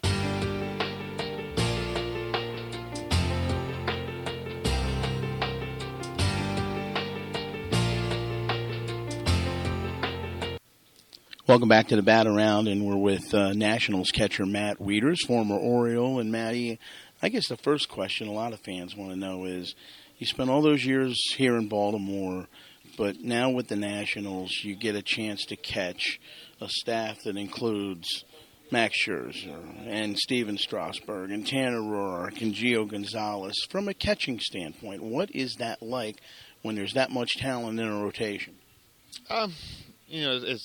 As a catcher, it's nice to catch guys who have been at the top of the game for, a number of years now. So each staff is always a little bit different, and you enjoy the different pleasures and different challenges that come along with each staff. But definitely here, I'm able to take kind of a different mindset from what I may have used in Baltimore to these starters, and be able to really even pick some of their brain for what they've had success for, which I think has helped my development as much as hopefully I'll also bring something to those guys. One of the things I always tell people about Max Scherzer is that whenever he takes the mound, you have a chance to see something special on a given night. You know how many times he's taken a no-hitter into the sixth inning, the 20 strikeout game, the 2 no-hitters. I mean, that potential is there with almost every start.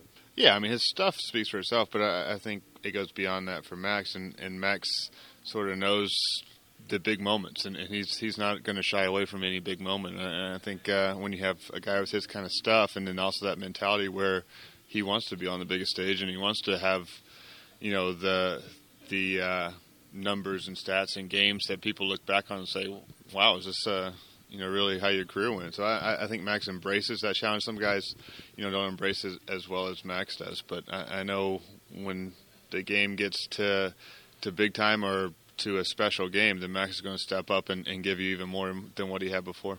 You weren't here last year, but Steven starts off the year with 15 wins, and then the injury occurs, and he's not capable of being with the team in the postseason.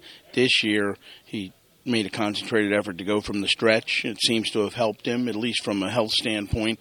He said that was the main reason he did that. How do you think that has worked for him? Well, I think, anytime you do have some injury things, getting to be able to have consistent mechanics and consistent movement will help the body. And I think that's what, I think he's thinking going to the stretch would help him. It allows him to repeat his exact same delivery each time. And, it's something to where a lot of guys have gone to the abbreviated windup. He just kind of took it a step further and just took out the windup. For you, a new team and a fresh start in a lot of ways. Offensively, you've kind of picked up, where you left off in Baltimore. It's been a pretty good first 2.5 months for you. Yeah, it's a good lineup to hit in here, just like I had a good lineup in Baltimore to hit in. So, we're able to work some pitches in this lineup and be able to get, some good pitches to hit for guys later down the lineup, which is, where I've been hitting mostly. But, it feels different leagues, so learning some of the new pitchers. But now with Interleague, you see some guys, more than we would have in the past. So it's kind of still feeling my way through the league a little bit, but at the same time, it's also nice that the pitchers don't know me maybe as well as some American League guys do. Overall, a big lead in the National League East right now. And with this stretch of games that's here this weekend, you have the Mets, obviously, for the series you're playing now. And then you go to Miami. You just got done with the Braves. This is, even though it's a big lead, these are important games. Yeah, you got to take one at a time, though. And it sounds cliche, but you can't worry about rankings when we're in June. We keep playing and play as well as we can, and we know we have the kind of talent in his clubhouse and on his team to be able to be where we want to be at the end of the year. But the only way to get there is to stay focused on the moment and not look towards too far towards the future. If you do that, then you can slip up in some games that you should win, and we're going to have to make a conscious effort to take every game, like it means what it means, and because in this game, until your magic number is 0, anything can happen. So we're going to keep playing hard, and like I said, hopefully we can keep just playing like we played in the first half, and maybe even a little bit better. Let me take you back to last year, or actually 2 years, because you were heading in to a situation where you had to decide whether you wanted to take the qualifying offer or just test the waters. You took the qualifying offer, and in a lot of ways, I think that was good for you because it lets you go out and say, hey, look, this is what I'm all about. This is what I have. And then for the Orioles, it's a situation where then they can kind of make their decision going forward after that. And that year turned out to be pretty good for you.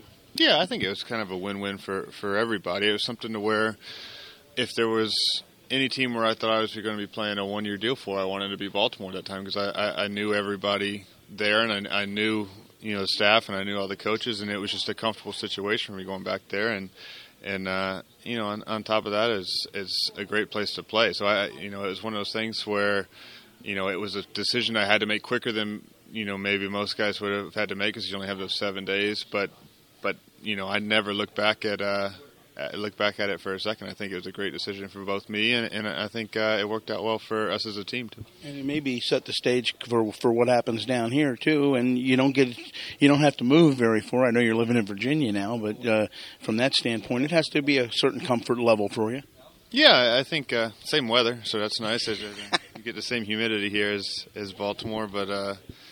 No, I believe everything happens for a reason, and that God has His hand on everything. So, every decision we make is kind of, as long as we're listening, at least as long as I'm listening to what, I feel like He's telling me to do, then everything will work out.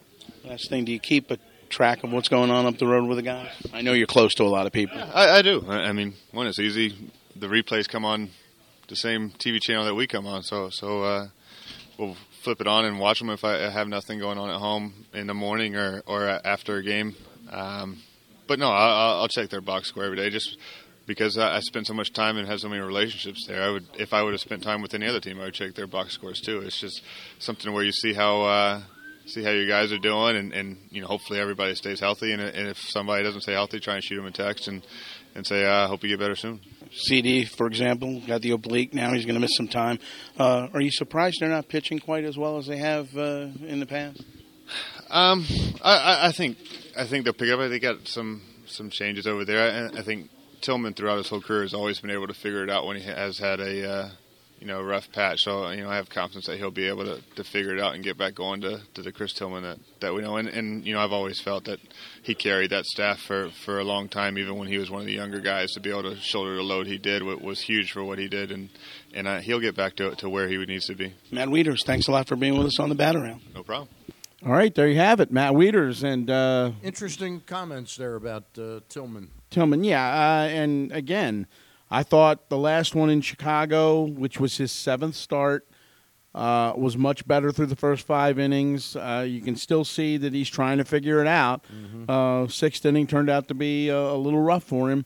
He gave up some runs, and they didn't recover, and they didn't recover bullpen-wise either, give him any help. So, let's see what the next one brings, because they're going to need him a little bit here.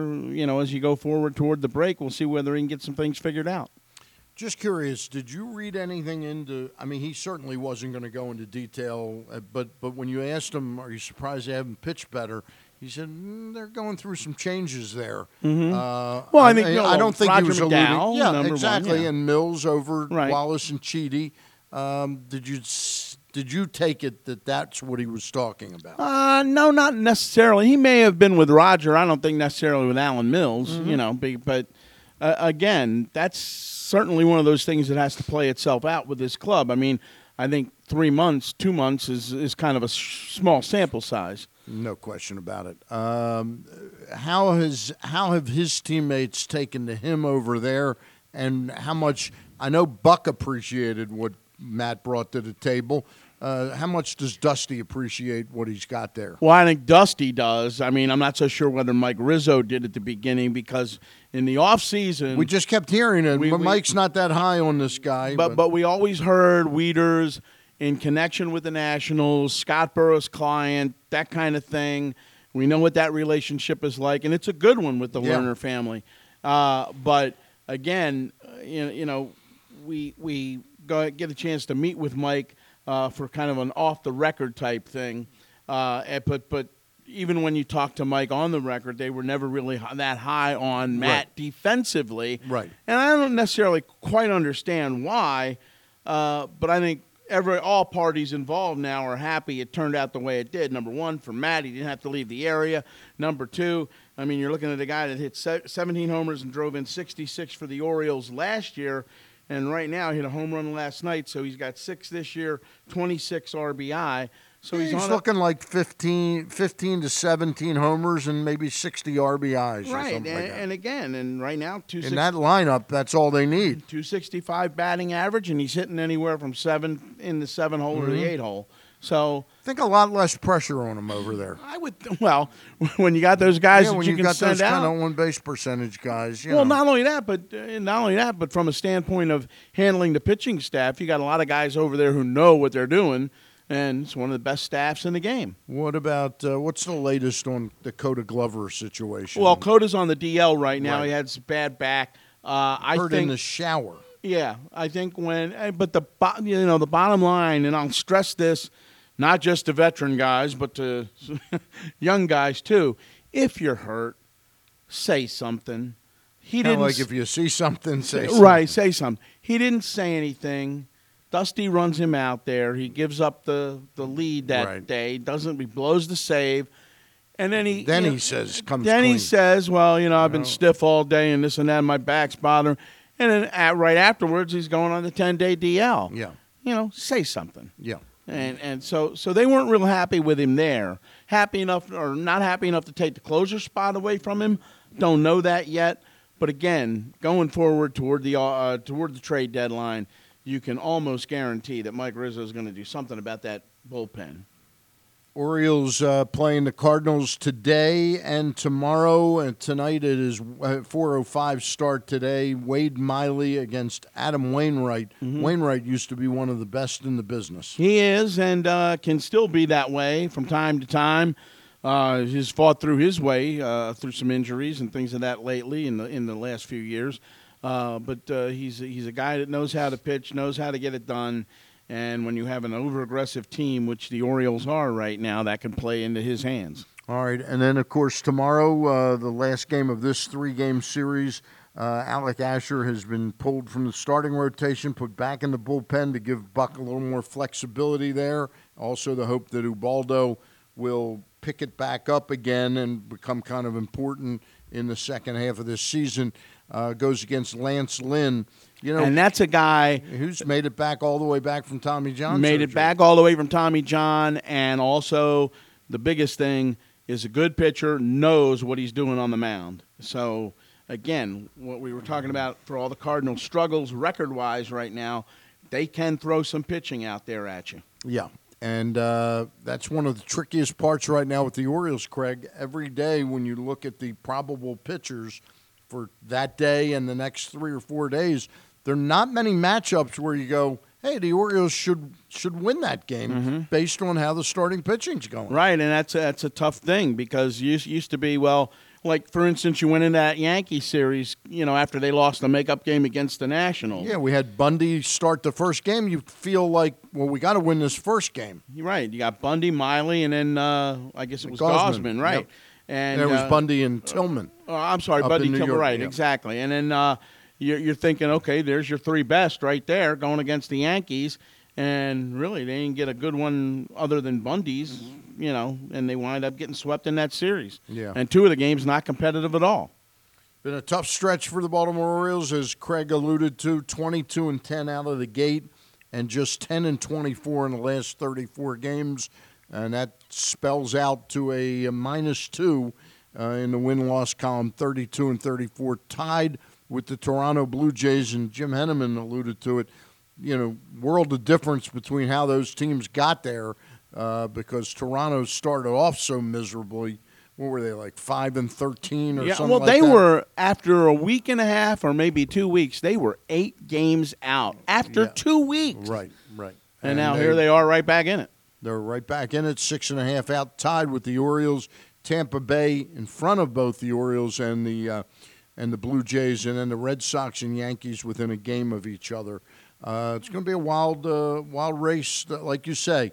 Other than the Houston Astros, there really don't appear to be any super teams in the American League. No, and like I said, you got nine teams in the National League under 500 right now. You got 8 in the American League under 500 right now. There's a lot of mediocre baseball being played by some mediocre teams who are all trying to find it. And the one thing about it is if you're over there in the National League, or the American League West right now, you're looking up an 11-game deficit, and it doesn't appear that you really have a chance. But what the wild card does do is it gives a lot of teams that appear to be out of it a chance and some hope, and that's why teams have trouble not making deals at this point of the year as opposed to maybe 5-6 weeks from now when the trade deadline rolls around. One thing we can say, a lot of mediocre baseball teams out there, but they're playing the game much faster because of the imposed rule that the intentional walks are now just pointed down the first base. That's really changed a lot. Yeah. It's really sped up the You know how game. many 3-hour games I've covered this year? 3 hour plus. Too many. Too many. And I can almost go to 3:30 on that, too. Are you coming around on me on electronic eye for home plate umpire? That umpire last night was this is not a total defense of Gausman. He had to throw a multitude of extra pitches because of Holberg's work. Right, last night. and 20-some foul balls, give the Cardinals a lot of credit for that. Tillman and Gausman always give up a lot of foul balls. He was getting squeezed, and you know. I don't know what the answer is, and I'm not so sure that your answer is the right one. But I hate taking. I hate taking that human element out of it because I get better umpires. You know, it's not. So you're in favor of firing Holberg? Oh, I'm in favor of getting rid of Laz Diaz, Joe West, Angel Hernandez in a heartbeat. Right. C.B. Buckner. What's that? C.B. Buckner. That's another one. Yeah. And I'll tell you what, Holberg last night was just terrible. He was awful. Jim Palmer, Jim tells it like it is, but he's usually not that critical. That one pitch that broke and it hit the bottom of the strike zone, I forget who it was on, but he goes, "Oh my God!" And Palmer, then they showed it again and showed the box, and he said, "That is a perfect pitch." I mean, you miss perfect pitches like that, it can cause a Gausman's pitch count to go up 15 more pitches. You mentioned the little pitch box they show when they replay the pitch. Is the pitch box the same for every single different channel that's broadcasting a baseball game, or is it different according to the station? I don't think it's a difference of station. It might be a difference of what they subscribe to. There's probably 2 or 3 different. It's almost like jug guns. Speed guns have different speed guns. I'll bet there are a couple different boxes that they use. I'm sure there's a couple different boxes, but I'm also assuming, too, that electronically and how that shows up on your screen it would be similar. Is also directly correlated to what your camera angle is coming in from center field, whether it's more toward right from the pitcher's mound to home plate or as opposed to maybe the one that's in left center field a little bit, which I kind of like more than any. I'd love to find somebody, maybe Bonzo on a special project. Maybe you can research who we could talk to on the bat around about that, about whether the technology really does exist or whether I'm just pontificating and nobody's going to say, no, it's good enough. It's not good enough to do. I think it would enhance the game and move the game along a lot faster. Well, first of all, let's not kid anybody. You always pontificate. So well, that's true. All right, well, there you go. But I like to have the facts. All right. I like to don't let the facts get in the way of a good story. I'd like to really hear from somebody that knows what they're talking about the actual rudimentary ways that this thing could work. Because I think again, my biggest point is that Kevin Gausman last night had to leave that game after 5 2/3 innings, mostly because of his pitch count got away from him. And I'm just telling you, you're right about the foul balls. And the other but the other thing is when he can't tell what is a strike and he's got to scratch his head, that can cause him 15 to 30 more pitches. And it's also going to cost him throwing the ball over the middle of the plate with a slider that doesn't do what it's supposed to do because he thinks that, where else do I have to throw it? Exactly. And it turns out to be a 2-run homer. And that's totally inexcusable in terms of Gausman. Yeah. If you're throwing a fastball, when you don't know what is a strike Right. and what isn't a strike, it's going to change how you and your catcher work together on that. Right. On that. I thought Holberg was absolutely horrible last night. Yeah. Absolutely horrible. Totally. And it's going to be very interesting to see whether or not this team can play its way. To me, it's a very, very important stretch between now and the All-Star break.